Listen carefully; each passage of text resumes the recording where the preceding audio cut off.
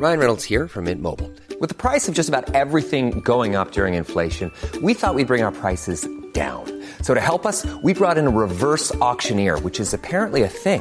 Mint Mobile Unlimited Premium Wireless. How to get 30, 30, bit to get 30, bit to get 20, 20, 20, bit to get 20, 20, bit to get 15, 15, 15, 15, just $15 a month? Sold! Give it a try at mintmobile.com/switch.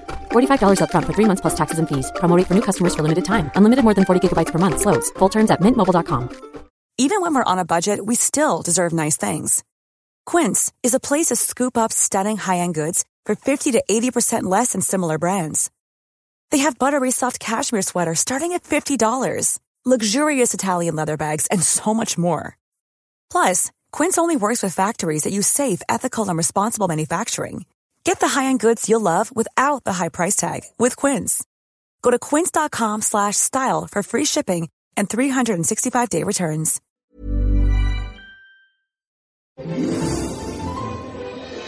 the peaceful town of Cloverdale, Dr. Stephen Finch was Mr. Christmas. This is a busy time of year, so we have to have a game plan. All must-sing caroling requests to be submitted in writing.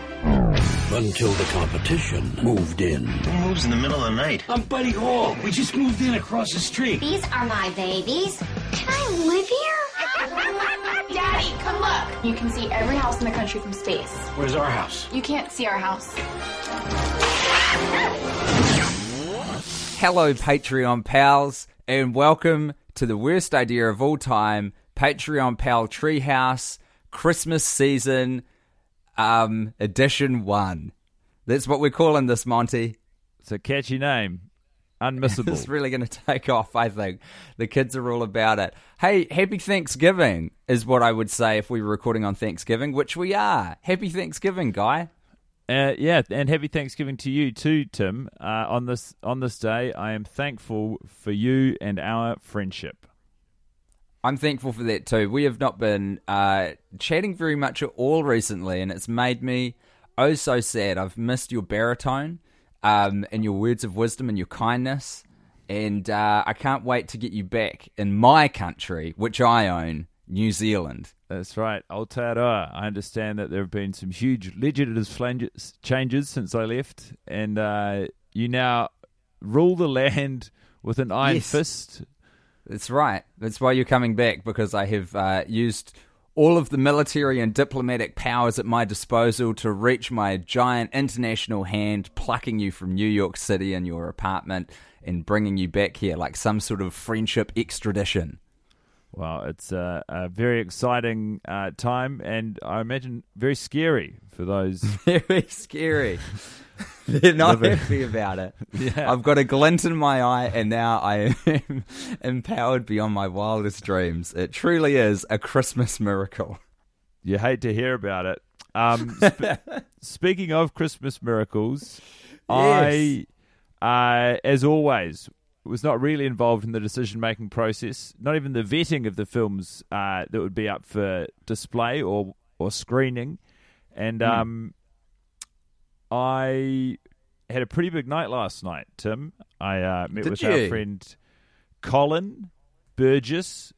Who beautiful comedian, filmmaker. Yeah. All-round good guy. And we had, now if you'll recall when you visited New York for the Worst Idea tour earlier this year, we bought, well, you actually were in the middle of reading How to Change Your Mind and were very invested in soliciting and inhaling some psychedelics.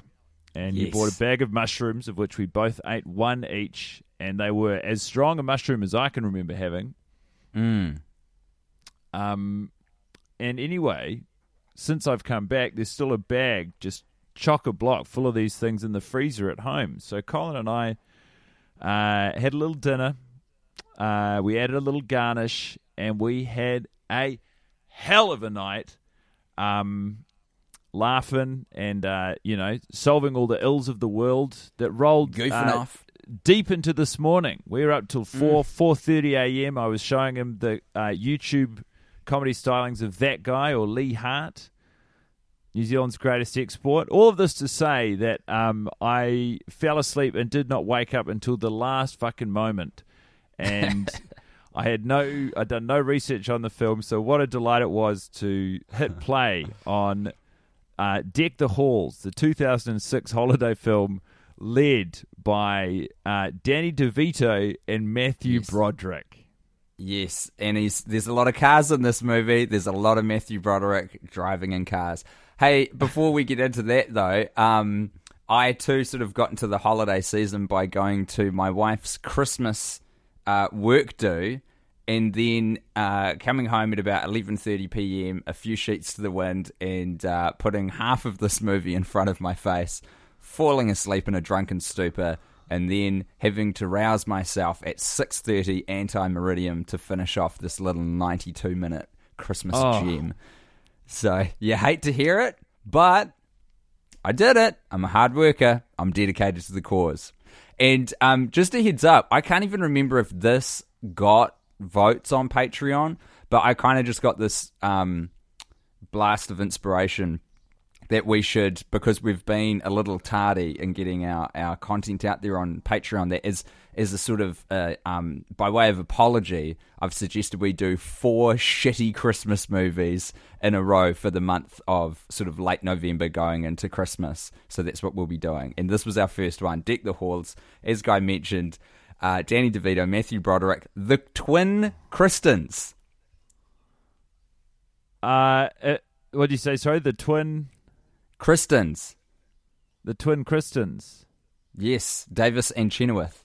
Oh, I see. Yeah. Oh, yeah. This is like, even just absorbing the cast of this movie, the people who have been roped in, the roles they've been given, and the decisions they've made within those roles. Like, to see Matthew Broderick married to, I know that it's Kristen Davis performing as a character called Kelly Finch, but essentially married to Charlotte. Like, Kristen Davis, to my eyes, has one gear and one gear only, and that is Charlotte.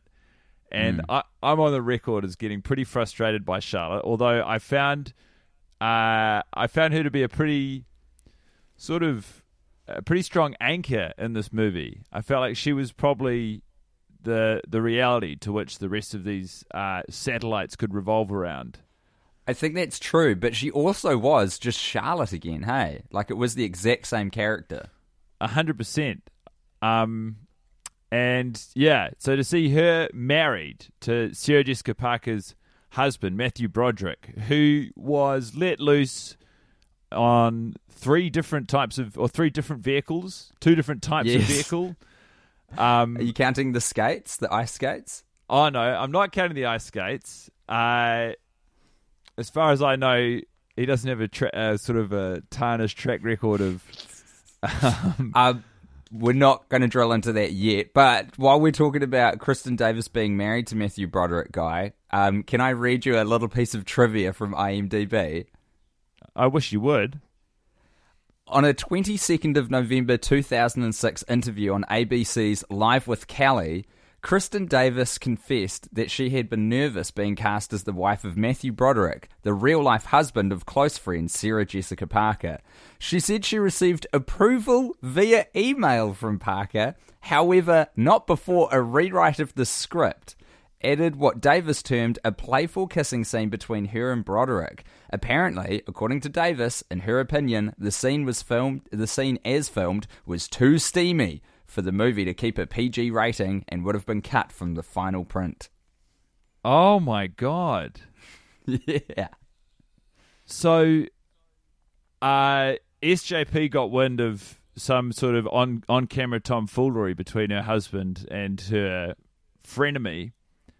And I'm trying to pass the sort of tenses in this bit of IMDb trivia. I think SJP approved them being married on... Which, firstly, everyone in this situation is an actor and an adult, and it seems insane to me that you would have to seek the written permission of someone to be in a movie with someone else. Yeah.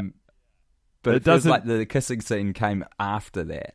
It doesn't reek of security and, good humor and connection, does it? No, sir.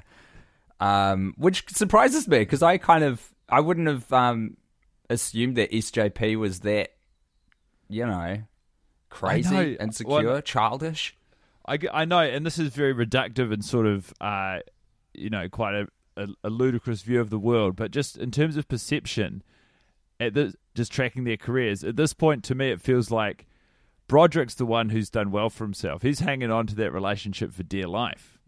Absolutely. He doesn't want to. He doesn't want to jeopardize that. So to my eyes, I'm like, SJP's got nothing to worry about. Can you imagine Matthew Broderick sending written permission to whoever is playing Sarah Jessica Parker's on-screen husband? To Chris Noth. Like hearing that he's reprising the role for Sex and the City 2 and saying, "Hey Chris, permission granted again." See, it doesn't hold any water, this logic, which does make me question the story a little bit, but it's very funny. But the fact that they've got like a specific date on ABC's Live with Kelly suggests to me that this is a real verifiable fact. It just seems insane. I've got another fact for you later on in this podcast, Guy, that is going to blow your fucking socks off. So I just want you to get prepared for that. Okay, I'm very excited. Yeah, so basically, Deck the Halls is the Two Bad Neighbors episode of The Simpsons where the Bush family move in next door to The Simpsons, played out over 90 minutes and set at Christmas. Yeah. With a confusing array of stars who are all like, I am not a Matthew Broderick fan of anything post Ferris Bueller, and this is no exception. But everyone else in this is like a good and funny and talented actor. Alia Shawkat. How do you say Shawkat? Who is maybe from Arrested Development, is the daughter in this, and what a delight to see her. Really underutilized. But then again, everyone was. She's not given a lot to do. Danny DeVito is such a...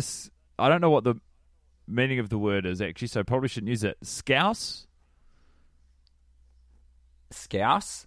As in, like, the kind of British person? Is that what it is? A Scouser? What's a Scouser? Definition I think it's of someone Scouser.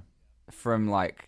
I don't know if it's Manchester or what. It's from a particular... Yeah. Oh, it's Liverpool. Well, he's not a Scouse. He's not from Liverpool, England. But he's a scamp, I think, is what I'm going for. Like, he's scamp.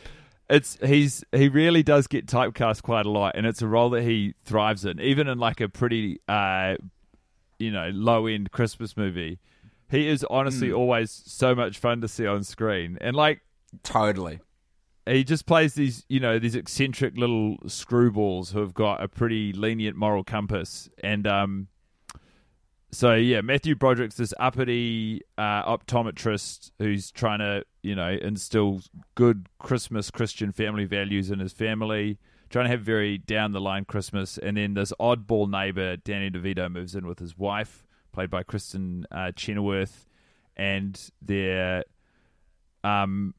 I don't think I'm out of line in saying they're sexy twin daughters. Like, the movie puts a lot of emphasis on the idea that these daughters are very sexy. Absolutely, yeah. And sort of competitive hijinks and one-upmanship. What's the word I'm looking for? Ensue. That's exactly the word. The entire plot of this centers around the fact that Danny DeVito's character becomes obsessed with the idea of making his house visible from space through the magic of Christmas lights and putting on a lights display, much to the chagrin of Matthew Broderick's character, who has to suffer through this light pollution as his neighbor. And that's honestly the film. That is what it's all about. Yeah. And there's several there's about 6 big set pieces. It's like an attempt at doing a Die Hard movie, but just without the budget or talent, or without it being an action movie. It's really it was quite a strange film.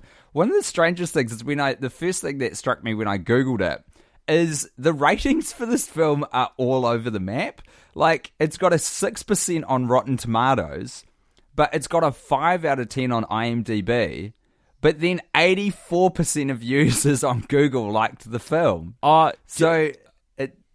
Can I say like the Rotten Tomatoes reviews, because I skim read what the critical consensus was. I think I went on the Wikipedia and checked out what people were saying, and I feel like even though obviously bad movies had been made by 2006, it almost seems naive or short-sighted. The vitriol people tried to pour on this movie in 2006, I feel like they should have saved for movies that were still to be released. Because I look back, or at least through the lens of the bad movies I've had to sit through, I thought it was like pretty harmless fun.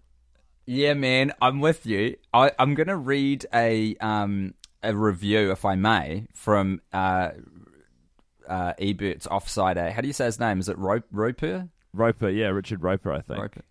Yeah. But you're absolutely right, Guy. I mean, obviously, Timbo and Guy's lens for film critique is a little bit skewed from the norm, but I really don't think this deserved the hate that it got, even though it was a bad movie. However, this review is sensationally well written. So here's Roper's thoughts on the matter. You cannot believe how excruciatingly awful this movie is. It is bad in a way that will cause unfortunate viewers to huddle in the lobby afterward, hugging in small groups, consoling one another with the knowledge that it's over. It's over. Thank God it's over. Compared to the honest hard labor performed by tens of millions of Americans every day, a film critic's job is like winning a lottery ticket. But there is work involved, and it can be painful. And the next time someone tells me I have the best job in the world, I'm going to grab them by the ear, fourth grade teacher in 1966 style, and drag them to see Deck the Halls. Yeah, I enjoy anyone, with articulate scorn being poured on something, but it's the movie's fine. There's not a lot at stake. Like you say, Danny DeVito becomes obsessed with. It's called We Earth or something. Like it's Google Maps. So it's in 2006. Yeah. His sexy daughters introduce him to Google Maps. He wants to look at his house. He can't. Matthew Broderick's house is on the map. Like it seems to me, the technology is insane that this one place wouldn't be. If they've got satellites everywhere, it's not like he's beneath trees at the end of a long driveway. It doesn't make any logical sense, because why is Matthew Broderick's house visible? But then the solve is, I'm going to put light, because obviously what that suggests then is the satellite imagery is like old. You know how they have to do a pass every 6 months to update the photos? Yeah. Why would chucking lights on your house speed that? Like he's mixed two ideas in this movie. And by he, I'm talking about the guy who wrote and directed it, whose name is unknown to me at this time. No, there were three writers, Matt Corman, Chris Ord, and Don Reimer, which I remember even before the movie started. I remember when I was watching, the opening scene and credits, and it said written by and had three names. And they maybe had already made one joke that I thought was bad. I was like, you think if there's three of you in the room, one of you would push you to do a little better? Or, I mean, if they're smart, it's a 92-minute film. Everyone's got to write 30 pages each. Yeah. And everyone gets a third of a check. I mean, it feels like maybe they took a big set, like 2 set pieces each, and then maybe brainstormed the connective tissue between them. I think you could be right. I'll tell you who I liked, and that's Kristen Chenoweth. And I will always have a soft spot for Kristen Chenoweth. What's she best known for performing in? I think Frozen. I think she's have you seen Frozen? Because you've actually got some FaceTime with an age-appropriate audience member for that, but I don't have any children in my life. I've not seen Frozen. I'm on her IMDb now, and she's not. Is in it Frozen? No. Oh shit! Okay, so I'm thinking of Idina Menzel, because Kristen Chenoweth is the original Broadway cast in Wicked of Glenda the Good. That was kind of her big breakout role. She was a famous actor and Broadway star before that, but that really launched her into the stratosphere. And in more current and animated terms, she's the voice of Vanessa Gecko on BoJack Horseman. Oh, yes, yeah. She's fantastic. She's such a ball of light. And if you ever need to cheer yourself up, just look up some interviews of her on chat shows and stuff. I've got a weird memory that she's about 50% of the time she seems like half cut, and she's just always really happy to be there, very engaging and chatty. And she just this script is pretty dog shit. And I think everyone bar Matthew Broderick does a fabulous job of just digging in. They're like, well, we're here, let's make it work. And tell me what you thought about Matthew Broderick's performance. Wooden.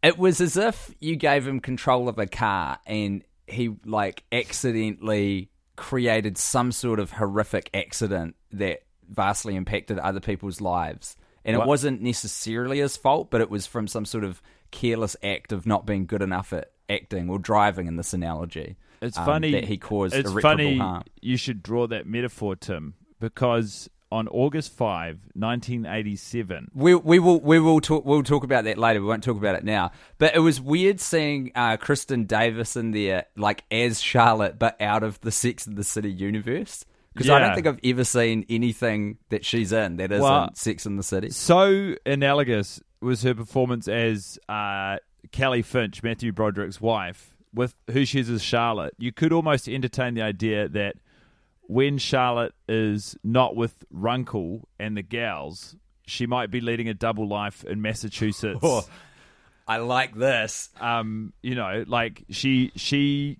I don't know if she's from New York, but she could come from a small town in Massachusetts, and she's leading a double life. She wants to enjoy, the cynicism and the high-end bougie lifestyle of being an art gallerist in New York City, a bachelorette amongst three great bachelorettes, while also enjoying the homely comforts of a large suburban home and a button-down husband. How dare you call Matthew Broderick homely? He is a boyishly handsome man.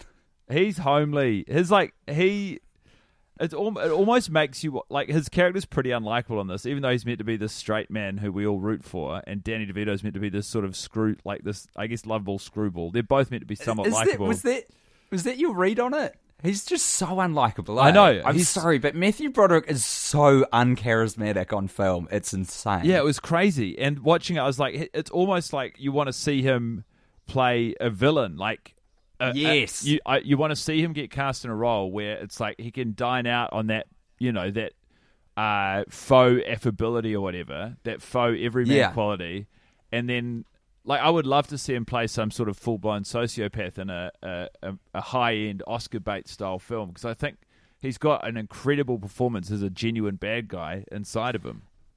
It was like when they did Paddington 2, and everyone is used to seeing Hugh Grant as this sort of object of foppish affection in all these British rom-coms. And then they fucking gave him this really cool, amazing... Hey, I'm Ryan Reynolds. At Mint Mobile, we like to do the opposite of what Big Wireless does. They charge you a lot. We charge you a little. So naturally, when they announced they'd be raising their prices due to inflation, we decided to deflate our prices due to not hating you. That's right. We're cutting the price of Mint Unlimited from $30 a month to just $15 a month. Give it a try at mintmobile.com/switch. $45 up front for 3 months plus taxes and fees. Promo rate for new customers for limited time. Unlimited more than 40 gigabytes per month. Slows full terms at mintmobile.com. Hey there, it's Michelle Norris. I'm host of a podcast called Your Mama's Kitchen. When I travel, I'm usually looking for a way to find a taste of home when I'm not at home. And one of the things I love to do when I am at home is entertain. And Airbnb allows me to do that. When I was in California recently, I rented a house that had a great kitchen. And when we were sitting around the table, we were all thinking, we're in someone else's house. Someone could be in all of our homes as well. If you have a home, but you're not always at home, you have an Airbnb. Your home might be worth more than you think. Find out how much at airbnb.com/host. Planning for your next trip? Elevate your travel style with Quince. Quince has all the jet-setting essentials you'll want for your next getaway, like European linen, premium luggage options, buttery soft Italian leather bags, and so much more. And is all priced at 50 to 80% less than similar brands. Plus, Quince only works with factories that use safe and ethical manufacturing practices. Pack your bags with high-quality essentials you'll be wearing for vacations to come with Quince. Go to quince.com/pack for free shipping and 365-day returns. Amazingly well-written kids movie, and they were like, you're the baddie. And he just fucking went to town on it. And you ask anyone, himself included, that was Hugh Grant's greatest ever role in cinema. Yeah, as him yeah. being the bad guy in Paddington 2. I reckon Matthew Broderick has one of those in him, but someone needs to give him the role. I think because that crook still had charisma. Like Hugh Grant exudes charisma in a way that Broderick doesn't. I would rather see him in like a Robin Williams 1 hour photo style role. Like, genuinely somewhat on the more harrowing end of villains. What if they do Joker 2 and it's Matthew Broderick? Yeah, but no, because the Joker's sort of, this outlier, this outsider, this kind of freak. Where like I want to see him terrifying from the inside out. Like I want to see him living his fucking button down optometrist life. And instead of everyone sort of believing or abiding the idea that he's a good guy while he goes through the motions of being quite a domineering patriarch in his family, I want to see, his behavior tear the family apart, not have the family put back together. Like, I just think that there's a performance in him here that we're not getting in this movie. This is a different movie, but we're not getting out of his, the later stages of his career that I'd really like to see. Yeah. Yeah, you're definitely right. And I hope he finds it. It's so insane to me, and this is not the first time I've said this on this podcast series, but it is crazy to me that Matthew Broderick just knocked it out of the park so early in his career and was never able to recapture that lightning in a bottle that he achieved in Ferris Bueller. Because he is so charismatic in that movie, and I think he made it when he was about, 17 or something. He was the star of that. Yeah. And he just has never gotten back there. I don't know if something changed in his life. I don't know if there was sort of some weird event that brought a lot of darkness into his psyche or what, but it was like something has sort of changed. It is crazy you say that, because Ferris Bueller came out in 1986, and then on August 5, 1987... I know what you're going to say, and we'll get to that later, but can I read you the thing that I promised I was going to tell you before that's going to blow your socks off? Yeah. So let me go back to the cast list and figure out who this is. Okay, do you know who Goethe was? Gillian Vigman? I think she was the wife of Fred Armisen, who, by the way, is in this movie. Yeah, playing a very sort of,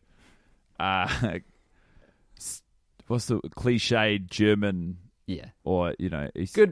Good paycheck job for him. Turn up, maybe 2 days shooting, say a couple funny lines in a foreign accent. But yeah, I did. I assumed, because I recognised him, that they usually cast comedic actors in pairs, but I did not recognise Goethe, whoever the actor was who was playing Goethe. So this is Gillian Vigman, who I'll have to apologise for not knowing who she is. But here is some trivia according to the Deck the Halls 2006 IMDb page. According to Gillian Vigman, the main actors were unhappy on set. Kristen Chenoweth was still coping with her split from Aaron Sorkin. Danny DeVito flew in to film his scenes rather than interact with anyone. And Matthew Broderick could be found on set shaking his head in disbelief, repeatedly saying, "I've hit rock bottom." What? No. What? I shit thee nay. That is what it says. There's one more line in this bit of trivia. Kristen Davis told her that she should have her eggs frozen. I don't know why that's in that bit of trivia, but to just... the mental picture that is created from this one nugget, this one paragraph of IMDb trivia, is it's like a scene from Apocalypse Now, where the camera's panning, and I'm just like... I'm seeing Kristen Chenoweth, you poor thing, sobbing in the corner, just thinking about this marriage that hasn't worked out for her. Danny DeVito, meanwhile, is flying in a helicopter, Warzone style, so he doesn't have to fucking make eye contact or small talk with any of these offsiders involved in this fucking disaster of the film, which did not make its money back, by the way. And meanwhile, Matthew Broderick, just absolutely shell-shocked, like some sort of soldier who has seen the most immoral acts man can create, shaking his head, saying out loud, "I've hit rock bottom." That dude was in Rat Race. He's done some shit. For him to say, "I've hit rock bottom." He wasn't in Rat Race. Rat Race, wasn't he? No. And Rat Race was all right. Do you know to guess? What am I thinking of? You might be thinking of Breckin Meyer. Nah, I've not seen that. I'm thinking of some movie where there's cars and they're like on a race and all the cars are shitty. They're like little VW. Wacky Races? Is there a live I action don't know. Wacky Races? Because there should be. Not sure, but there should be. Do you reckon he could be good as what's his name with the moustache? Dick Baron? Dastardly. No. Yeah, that's him, yeah. That's again. You want to dig up Hugh Grant for that. Like, You're so right. You're so right. But who's Muttley? I don't know. The dog from Beethoven. I think he's dead, bro. Well, I just want to that say he didn't go human though. That Broderick, because I am sort of becoming obsessed. Because I do totally agree with you saying that, he did hit it out of the park so hard with Ferris Bueller, and then there were still a few highs. And this is just War Games, ones that I know of. Yeah, War Games. He was also the voice of Simba, adult Simba, in The Lion King. Of course, I forgot. He was in Election, which is a really great movie. Yeah, that's a great film. As Jim, and then he was in Inspector Gadget is famously one of the worst movies, but he was also I actually enjoyed him in The Producers. Oh yeah, he's really good in that. Yeah. So he's still got the occasional good performance in him. Isn't it crazy that you're an actor? Like it's crazy when you say yes to work and not everything's going to be a hit, but it just doesn't seem like he has the control of whether or not he turns in a good performance or not. Oh, he's got terrible management as well. Like, you have named a couple of good films in the mix there, but he's done so many clunkers. He's good in The Producers because he's such a schlub. He's just like totally playing into...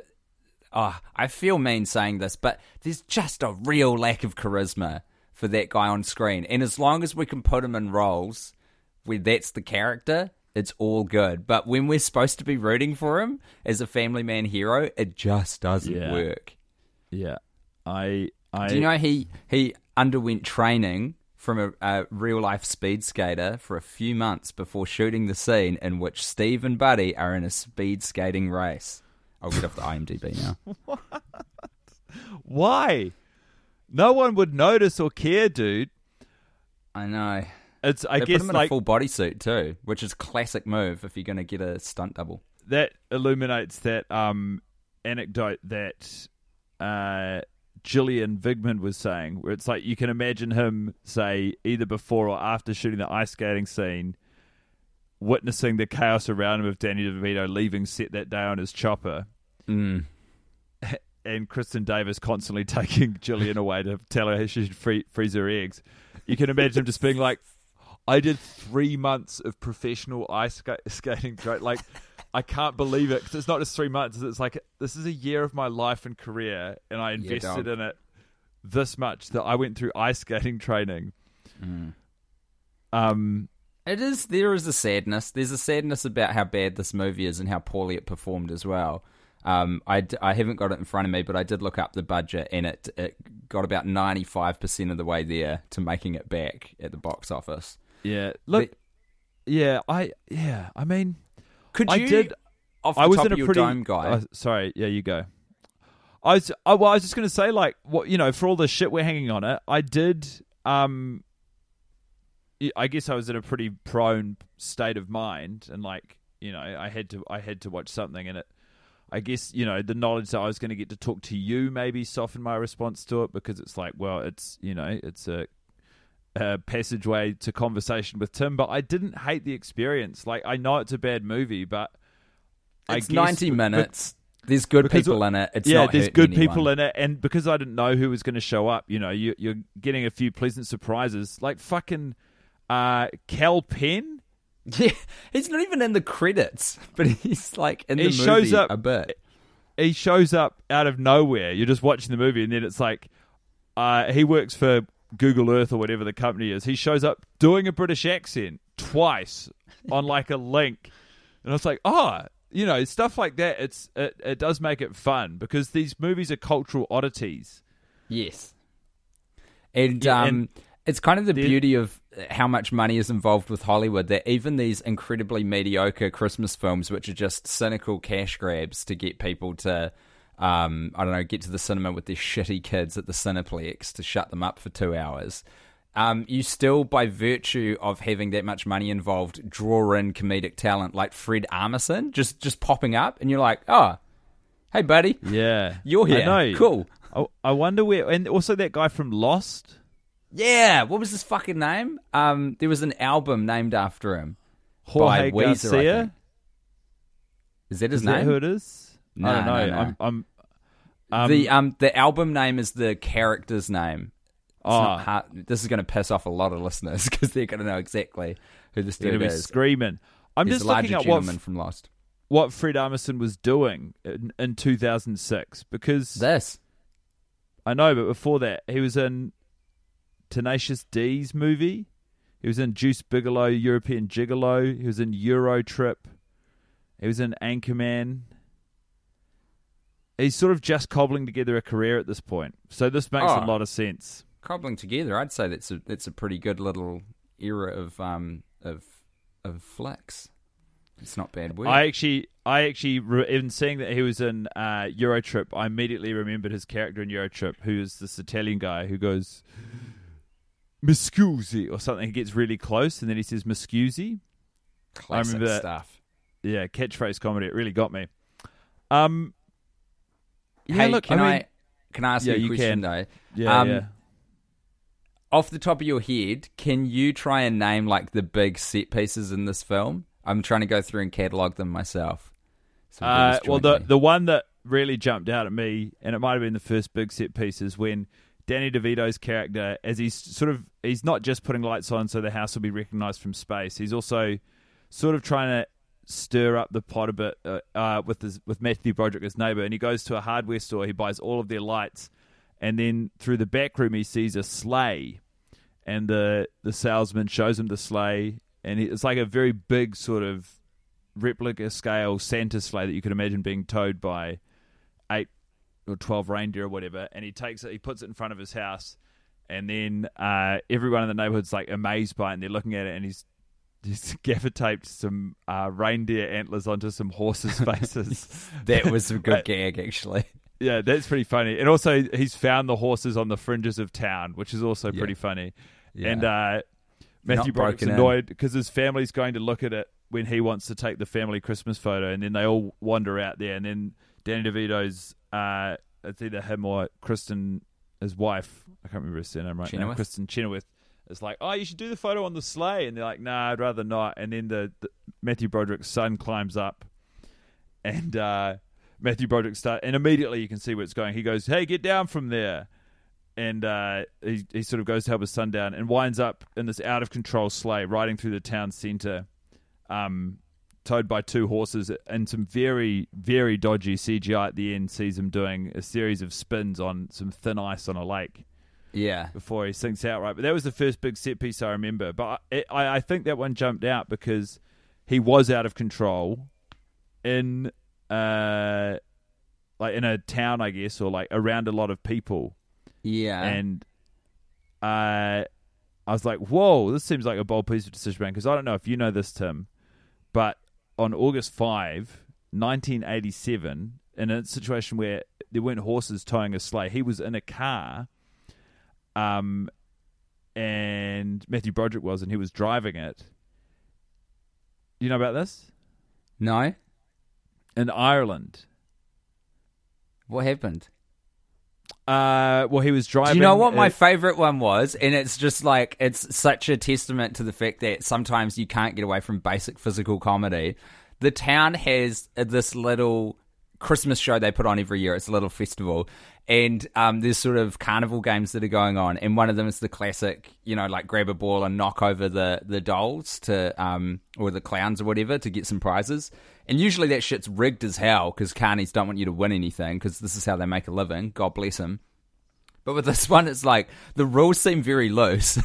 And so Danny DeVito first gets up and he knocks one of them over, no troubles. And because they're kind of engaged in this neighbor versus neighbor pissing match, Matthew Broderick has to step up, be the big macho man, and knock one over too. And he just rolls up a snowball, which, all right, sweet, with fresh snow from the ground. And then fucking blazes it, speedball, puts a lot of stank on that wind-up and throws it and ends up completely decimating this old woman who's walking by because the power is good, but the accuracy is not. Yeah, she's a recurring character. She's our introduction to Matthew Broderick. She's a woman with bad eyes who he helps. it's really weird that Matthew Broderick accidentally fully takes out someone, and honestly, it looks like she could have died by dint of his actions, which is very weird. Another one is the big fireworks scene. So Matthew Broderick gets so annoyed at the light and noise pollution coming from Danny DeVito's house that he buys a bunch of illegal fireworks and just starts fucking firing them off his roof at the other guy's house, which is just like, all right, sweet. There's definitely going to be a fire. Like, you see it from the moment he buys the fireworks. It's like, cool, I guess we're going to watch a house burn down in this heartwarming Christmas movie. But the twist is, it's Matthew Broderick's house that catches fire, which is probably as it should be. And then an enjoyable twist on top of the twist is that the next morning Danny DeVito returns and he wasn't even in the house. Yes, that's right. Because his wife has left him with the kids, and he was throwing rocks at the window of the motel they were sleeping in. Both of these men, Broderick and DeVito, both of their wives leave them with the children. And that's sort of what winds up uniting them, I guess. They have to put their differences aside and work as a unit to try and win back their partners. Because while the men don't get along, typical bloody men, these alpha males, but the woman immediately finds so much to bond over, and it's really inspiring. It's a real testament to the power of female friendship. Yep, it certainly is. Another bit, I don't know if you described this as a set piece, but this bit, I mean, we can't get through this podcast and end it without talking about this scene. So the men have been instructed by their wives to try and bury the hatchet and get together and find some common ground, for God's sake. And we're at the festival, we're at the carnival type thing, and there's a Christmas show that gets put on each year, and that's cool. And, oh my God, these guys, they just don't have anything in common, which is a line that Danny DeVito has to say out loud just to smash you over the head with a novelty-sized candy cane of plot. And so what is going to unite them? Some hotties, of course. So there are some scantily dressed young women who have dressed up like Santa's little helpers to seductively dance for the men. And what ensues is, even by 2006 standards, I'm going to say fucking disgusting. These two 45-year-old married with kids men wolf whistling, cat calling, screaming at the top of his very uncharismatic lungs, "Who's your daddy?" to these young women who are dancing on stage. And then, get this everyone, because this is a funny punchline, it turns out it is the two men's daughters. And when they turn around, they are disgusted and run into a church and splash their eyes with holy water to atone for their terrible Oedipal sins. Yeah, it is a real low point, and you can see the slow build. And like Matthew Broderick's, character, presumably that we are supposed to like, you can see him building up the nerve, and it's meant to be a bit of fun. He's letting loose, and they're finding something to bond over, which is being lecherous creeps. But you can see him building up to "Who's your daddy?" And it's just like, I mean, it's a very, they sort of, they telegraphed the gag. You can see it coming a mile away. And it is a very uncomfortable and disgusting watch. Like, the idea of Matthew Broderick as a sexual being in any respect, I think, is that's what it forces you to confront, is that Matthew Broderick is a man of this... Unfair. Is a man of this earth with desires for flesh and blood. If you cut him, does he not bleed? Christ. Everyone. Now I sound like an incel. Everyone deserves sex. Everyone is allowed to have sexual desire, Matthew Broderick included. Well, look, but he's lusting after his daughter, played by Aaliyah Shawkat. That is probably it. Yeah. Yeah, I think that let's put a button on this thing.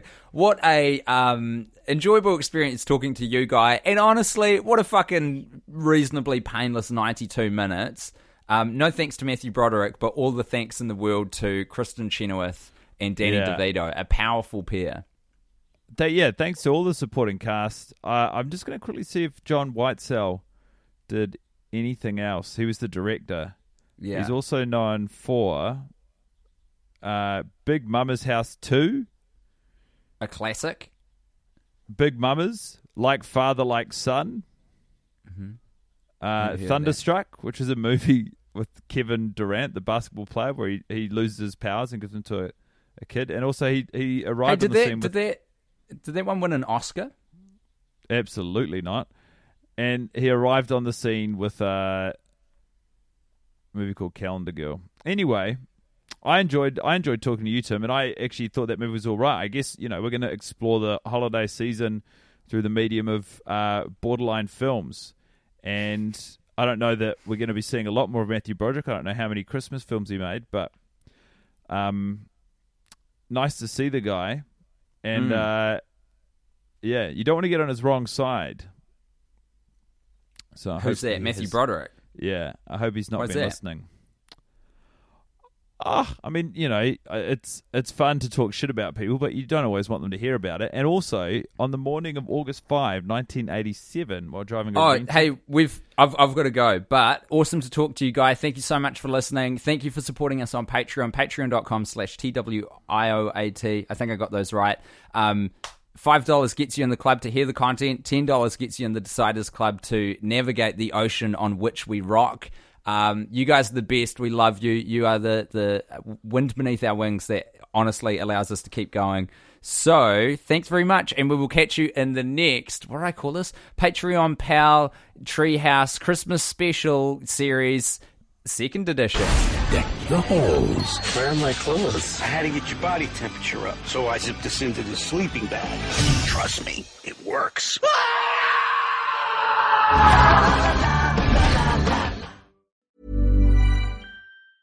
Hey, it's Danny Pellegrino from Everything Iconic. Ready to upgrade your style game without blowing your budget? Check out Quince. They've got all the good stuff, shirts and polos, activewear, and fine leather goods, all at 50 to 80% less than other high-end brands. And the best part? They're all about safe, ethical, and responsible manufacturing. Get that luxury vibe without the luxury price tag. Hit up quince.com/upgrade for free shipping and 365-day returns on your next order. That's quince.com/upgrade. Hey, it's Paige DeSorbo from Giggly Squad. High quality fashion without the price tag. Say hello to Quince. I'm snagging high-end essentials like cozy cashmere sweaters, sleek leather jackets, fine jewelry, and so much more. With Quince being 50 to 80% less than similar brands.